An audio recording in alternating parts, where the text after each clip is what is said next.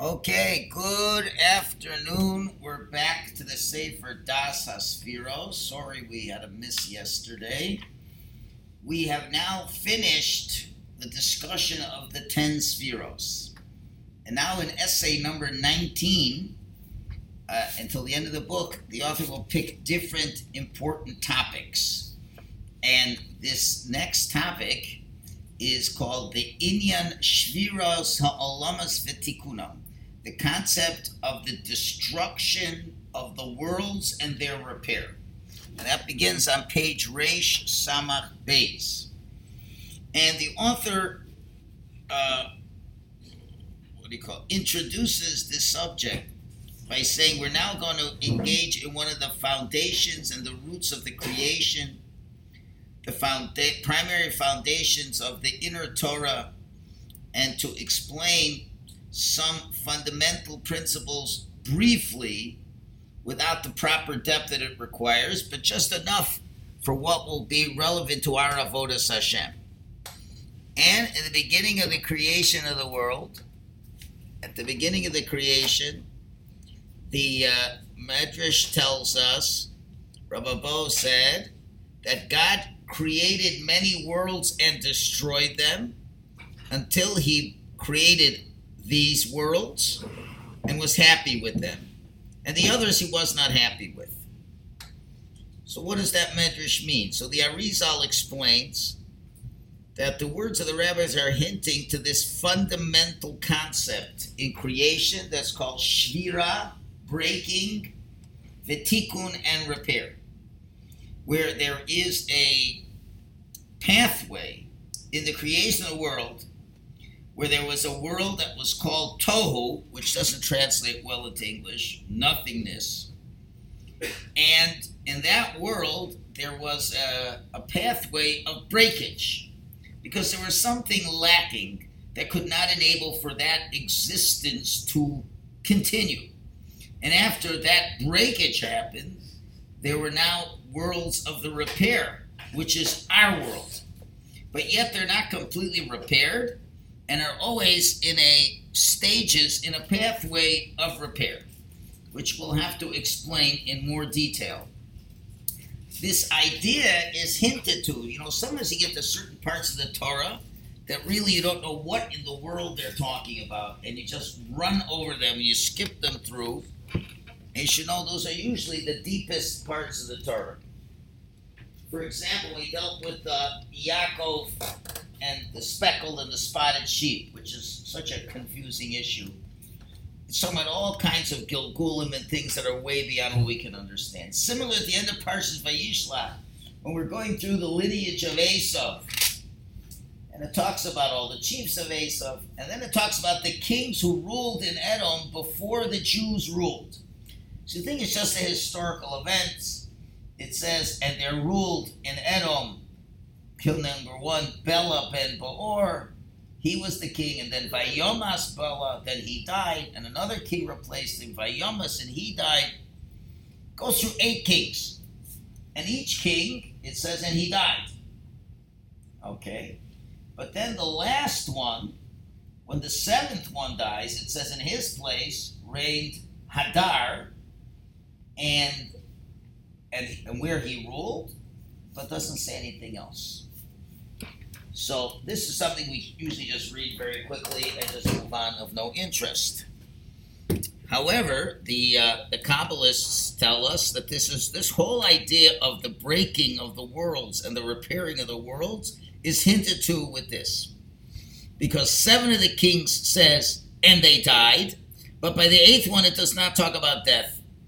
And the 7 kings are hinting to the 7 lower spheros of Chesed through Malchus, that they have a tendency to break because since they're in this world, the Yetzer Hara has some handle on them. So therefore it says a concept of Misa, death, as if they were broken. As the Vilna Gaon explains, that whenever somebody falls from a level, it's expressed in the idea of death. And therefore these worlds, so to speak, these realms of existence that, so to speak, broke down. So it's symbolic of that. So it's like there's a death, so to speak, happens. until it comes to a certain repair.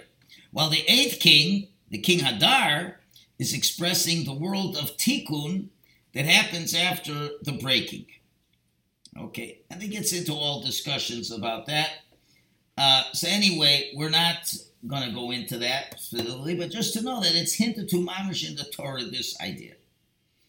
So what is this fundamental principle? Notice this is an idea of how the world works. And this is engraved into the essence of what life is about in this planet Earth existence.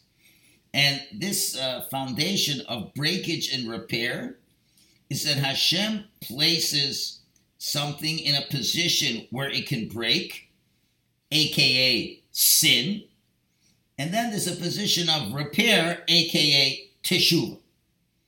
And really, if you look at the entire conduct of creation in general and specifically, it always is in a cycle of sin, which is a breakage, and then a tikkun that comes through tshuva. For example, as the world in a more broad sense evolved, we have the sin of Adam HaRishon. Then we have the sins of the generation of the flood. And we could add even more the Tower of Babel, the generation of Enosh. Those are all breakages, all types of sin. But afterwards comes Avram Avinu, and that becomes the tikkun, that becomes the repair. Or the Jewish people were in Egypt. That was a breakage to our people.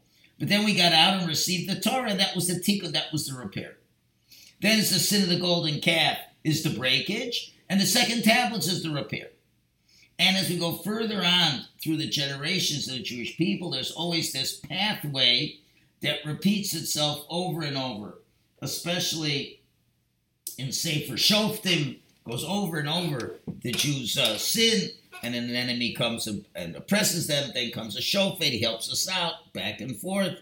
Again, this is the whole idea that the Jewish people are compared to the moon, because the moon gets full, and then it goes down, and there's nothing. So there's always this idea of breakage and repair, breakage and repair.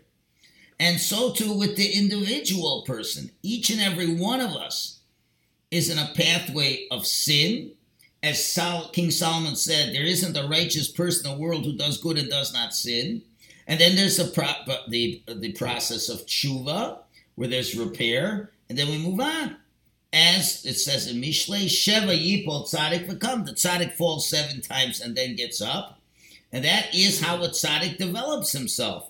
By falling, by breaking, by getting up and repairing. And that's why it's Sheva, 7, because there's 7 names of the Yetzer Hara. There's 7 ways that the Yetzer Hara can trick us. And each time we have to learn how to deal with that.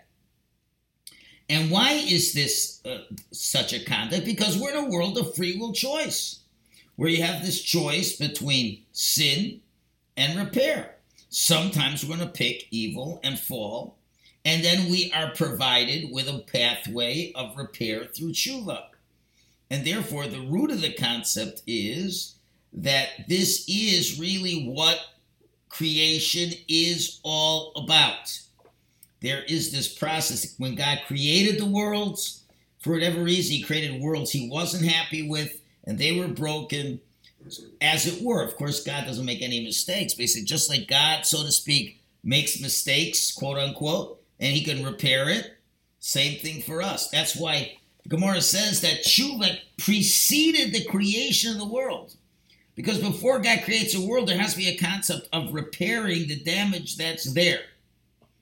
Okay, so now we have to get in what is the nature of this breakage. But I think it's pretty clear to understand the main point that we have to realize is that we all go through ups and downs in our lives. Now, it's obviously better to try to avoid the downs. It's obviously better to avoid sins and do what you can to avoid it. But on a certain sense, on a certain level, they're unavoidable. Because part of that is, as you'll see, when you're trying to grow, growing requires going beyond your comfort level. And as you go beyond your comfort level, you fall till you learn from the mistakes and you grow. No such thing, as far as I know, as a child who learned how to ride a bike that never fell. I know I fell. Okay? Or at least you're tottering and you can't keep riding. You have to support yourself with your feet. No one just got up and started riding. It just went like water without any effort, without any training wheels or anything like that. It just doesn't happen because you're going into a realm that you're not ready for.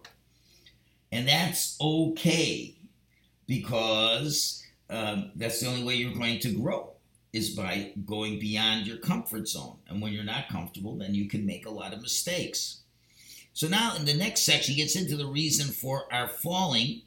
And as the Arizal says, the main reason why there is this falling, and the term he uses is because there's too much light from Hashem and not a correspondingly sufficient tool to receive the light. And therefore, this concept of shviras hakelim, where the tools get broken because they're not able to contain the great light that is flowing into them. So, and that's a big rule in everything in life, that we have to balance the flow to the recipients of the flow. If there's too much flow, that will cause a breakage and destruction. Okay? And a simple couple examples. One is rain. Now, if you recall, a couple of years ago, we had this construction for years on Dufferin and Bathurst. And we were all kind of annoyed with it because generally anything that inconveniences us annoys us. And what annoyed us a lot was the fact that in the middle of these roads, they're putting all these potted plants and grasses. I say, what do we need this for? And people are, it's costing more taxpayers' dollars. I mean, it's nice, and it took up so much space and really reduced the lane usage. And until today, whenever you want to go east on Center Street, as you cross Bathurst, you can't just go straight. You got to angle a little to the right and then a little to the left.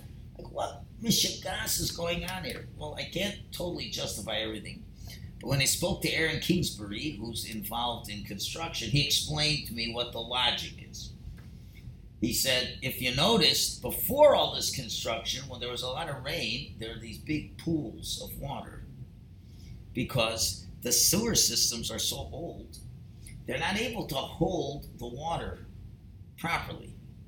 The water, the light, is too big for the receptacle to hold it. And that's why, if you notice, we always had major floods right at Zera and Bathurst. And other places in this area, when it was a lot of rain, terrible floods. So what they did is these middle things that have the grass and the flowers, these are things that go deep, deep down, way down. And they're meant that the rain that overflows goes down those drains. So they were beautiful looking drains, and you haven't really seen any floods since they put them up. So that's the idea. Rain is great. It's great to have rain. Too much rain is no good. Why? The earth can't take all the rain. And not only do you not get the benefits of the rain destroys. That's the idea. If there's too much light for the receptacle. On a human form, we can understand this as well. Let's say you have a Talmud Chacham wants to give a shir, wants to give a class to people. Sometimes you have people that are so smart, like real geniuses, because they're so smart, they can't have any students. Because they don't know how to hold back their brilliance. So their brilliance just comes out in the greatest way, but it's way over their heads. The students are not as brilliant as the teacher. So what happens is, he gives a few classes and the boys they can't follow. They can't follow. He's so brilliant, he can't even write it down in a way that's simplified. And therefore he doesn't have any svarim to his name. He doesn't have any students to his name. Is it because he's not smart? He's a genius. But the light is too much light.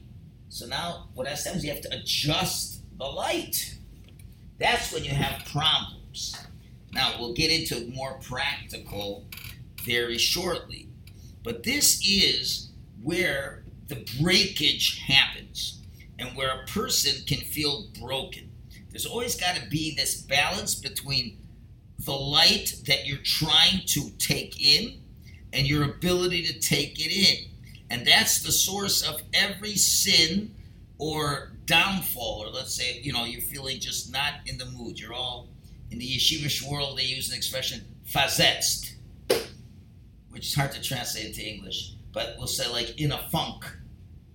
It's just not a lousy word.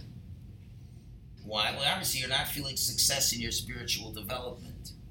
So that mainly happens because we're lacking that balance between the light and the receptacle. And therefore what happens is the person pushes the light away, and therefore, then you reach sin. If you're dovuk to Hashem, you're not going to sin.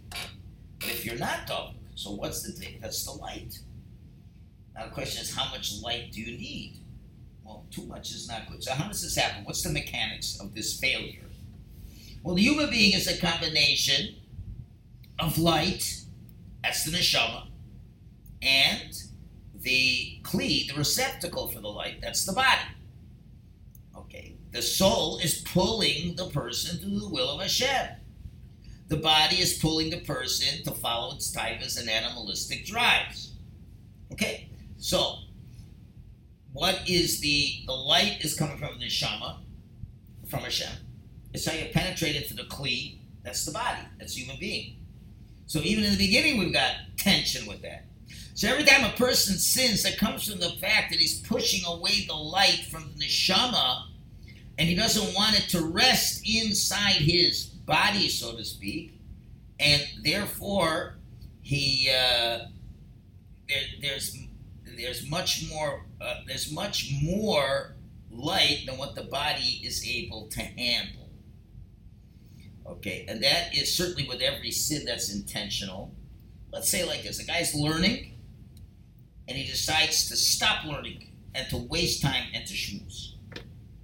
It's a sin. You're learning Torah with a chavrusa, and now you're having a pool session, as they say. Why? Because he says, I don't have strength to learn anymore. I can't learn anymore. After a half an hour, it's finished.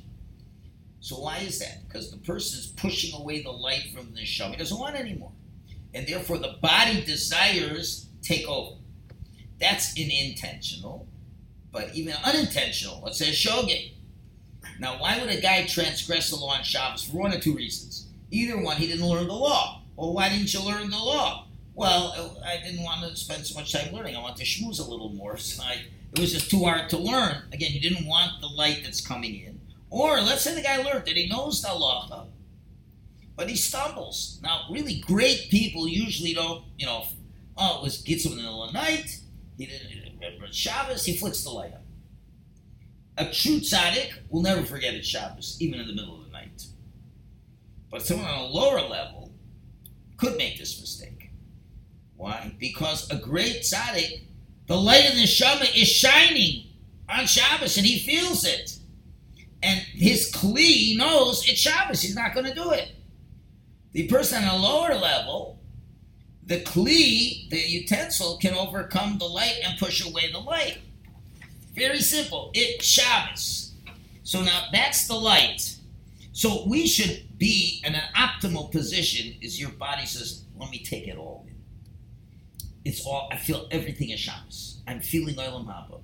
And therefore my body is carried away into Olam Haba. How could I even forget about Shabbos? And the other person say, listen, this light's coming, but you know what? I like my geschmack with my body. The part of Shabbos I like is eating a lot of food, sleeping a lot, the davening, the learning, the close Hashem, that's the light I'm not interested in. So the light is not attuned to the vessel. And therefore, the vessel is not being illuminated. And therefore, you can forget that it's Shabbos. And therefore, that's clear. So the sins are coming because there's no, connection, suitability for the body to receive from the soul. interesting, another point that he says is regarding this suitability or correspondence between the light and the vessel, is that sin will often happen because there is an imbalance. Let's say the following. Let's say the person doesn't evaluate himself properly. Let's say like this. Let's say the person says, I think I can do X amount of spirituality, but it's way more than he's able to do. So he's expecting to take in a lot of light, thinking he is able to take a lot of light, but he can't. And he fails, and that depresses him, and then he sins. Because he wants to get more light than he thinks he's capable of having. There are those who say, I'm not interested in the light, and I'm not that kind of guy. That's one end. I'm not that kind of guy. It's way beyond me. I'm not interested. And you'll fall. Okay? Another guy, he says, I want lots of light. And I could retain it. Guess what? You haven't evaluated yourself properly and not. What's the classic example? No? The flaming Baal Tshuva. The flaming Baal Tshuva, he says, I'm going to keep all of Torah mitzvahs. Starting today, the whole thing. Or let's say a 14-year-old who wants to study Torah day and night. Because I want to become the next great Gadol Hador. And maybe for a day or two he can learn straight. But then what happens? He falls apart. And when he falls apart big time. It's not like, let's say he really could learn 2 hours a day. It would be perfect. He wants to learn 12 hours a day. After 2 days, he said, I'm finished, I can't do it. If you would have stuck with 2 hours, you could handle 2 hours. Right? So that's all because he overestimated the utility of his kli, which wasn't proper. And therefore, that causes a falling. Expecting more. The Baal Tshuva who's rushing. And it could go for a while. It could go for 6 months. So you always have to be careful. You know, when people all of a sudden want to start keeping everything, we get very nervous.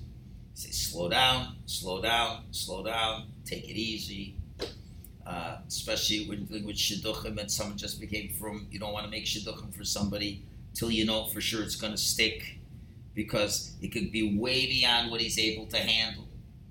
And therefore, when he speaks about this idea that the Vilna Gaon speaks about the idea that before the world was created, there was not this balance in the various spiritual realms that existed.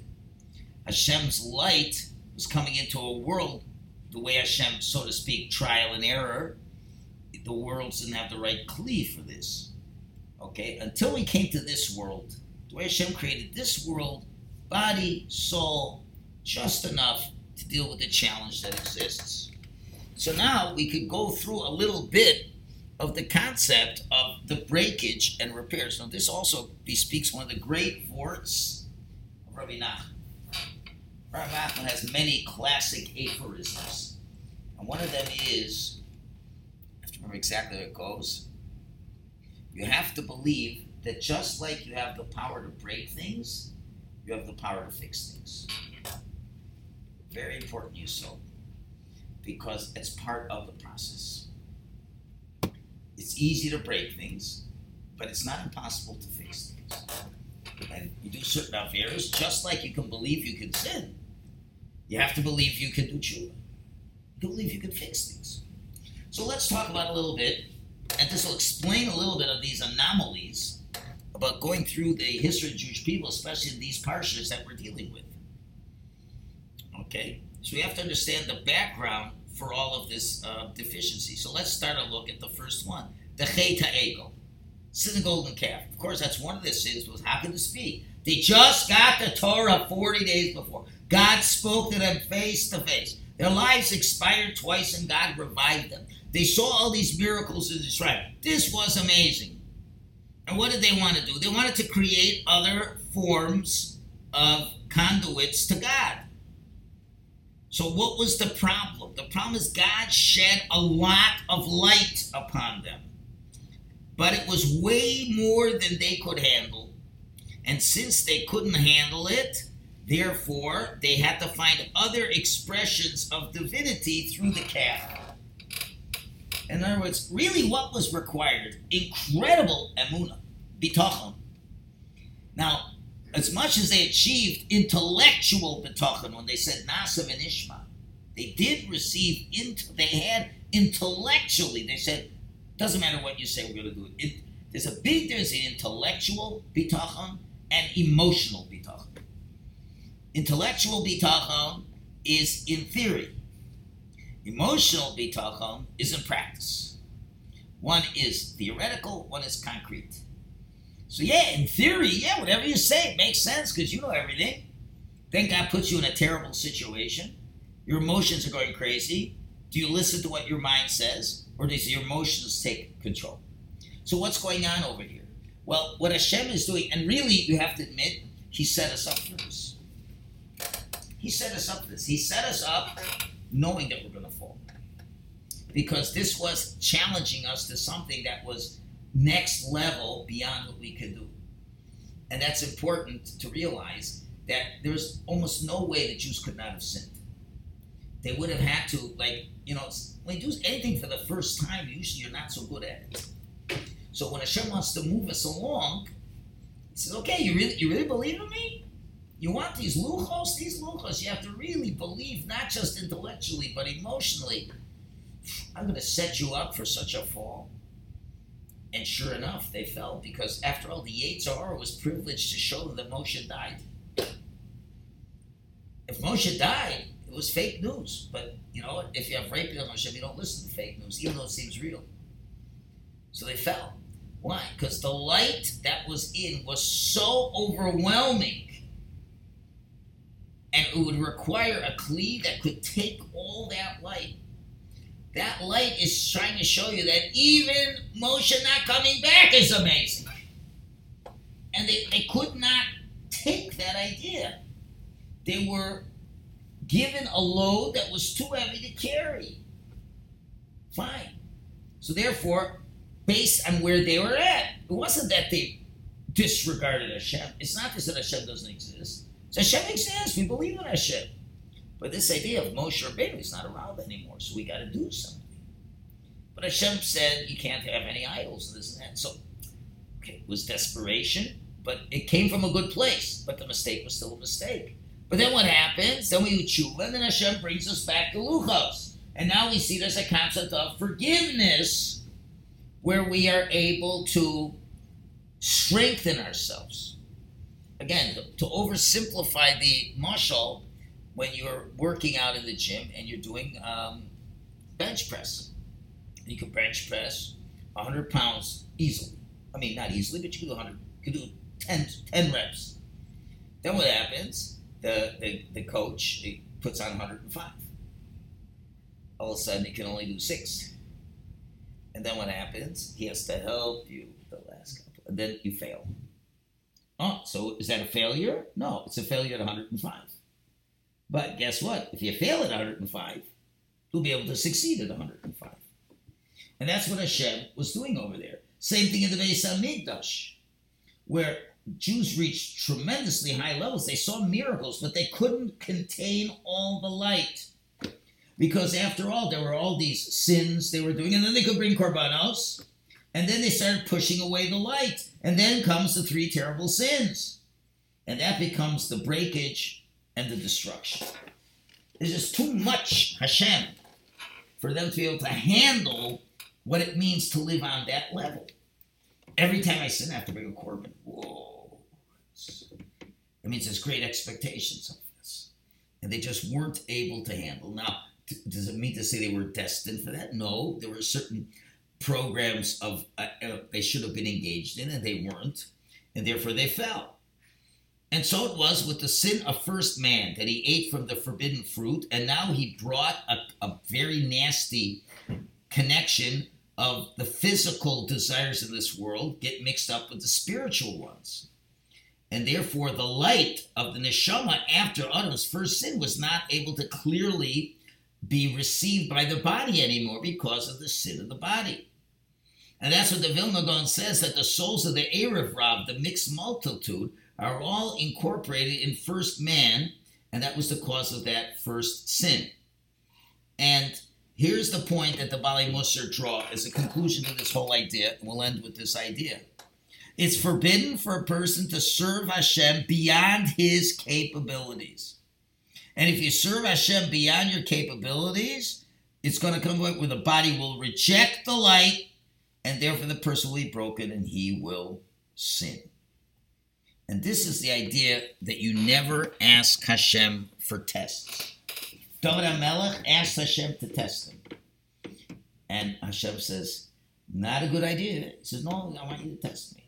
So he tested him, and David failed. Why? The answer is Hashem will only test you based on what he knows you're capable of passing. If you're going to ask for something he hasn't decided to test you with, then you don't have the capability. God will only test you with what he thinks you need to get tested with. If you're pushing the envelope, it's not going to work. And with first man, it's really clear. First man, Hashem said like this. Don't eat from the forbidden fruit. He says, why not? Well, if you eat from the forbidden fruit, it's going to make it much harder for you to overcome the Yetzer Hara. Right now, your Yetzer Hara is external to you. It's not internal to you. Deal with that. Adam says, that's so easy. It's not so hard. How much reward can I get for dealing with an external Yetzer Hara? Hashem says, that's what I want. He says, yeah, but wouldn't it be better if I ate and I had an internal Yetzer Hara and I could overcome that too? That would give me much more reward and much more pleasure to you. Hashem said, I'm not asking you for that. He said, no, but I think it would be a great idea. What happens as soon as he eats, he realizes, finished. So what do? He wanted to be on a level higher than what he was. And Hashem said, you don't have the tools for this. You got to wait. And often in life, people want to engage in certain behaviors. They don't have the tools for it. They engage and they fail, and then they think they're a total failure. They're not a total failure. What is it? They took on something more than they could handle to begin with. And it's so important that a person has to be honest with his own levels. And therefore, that's why you're supposed to have a friend, you're supposed to have a mentor to bounce things off and say, do you think this is a project I should be involved in or not? And a good friend will say, it's a great project, but you're not suited for it. Oh, I'm not good? I didn't say you're not good. It's just not your suitability for that. And that's where all sin comes from. If we would just say, this is what I'm really suited for, you can't undersell yourself either. If you're suited for X amount of effort and you're applying less, then you got extra time on your hands that you're going to do evil things too. So you got to really have a good balance between what the light is that I want to bring in and what my kli is to take the light. And then you have that balance, even though you're not an all-star, so to speak, but you're not obliged to be. But this is the way the world runs. That everyone is going to sin. Everyone's going to come to situations where they make this mistake, and then you rebuild yourself from that, and things get stronger from that. Okay, we'll have to stop it over here, and we'll continue. Tomorrow we'll get specifically in the sins of the generation of the desert, which is the topic we're dealing with now.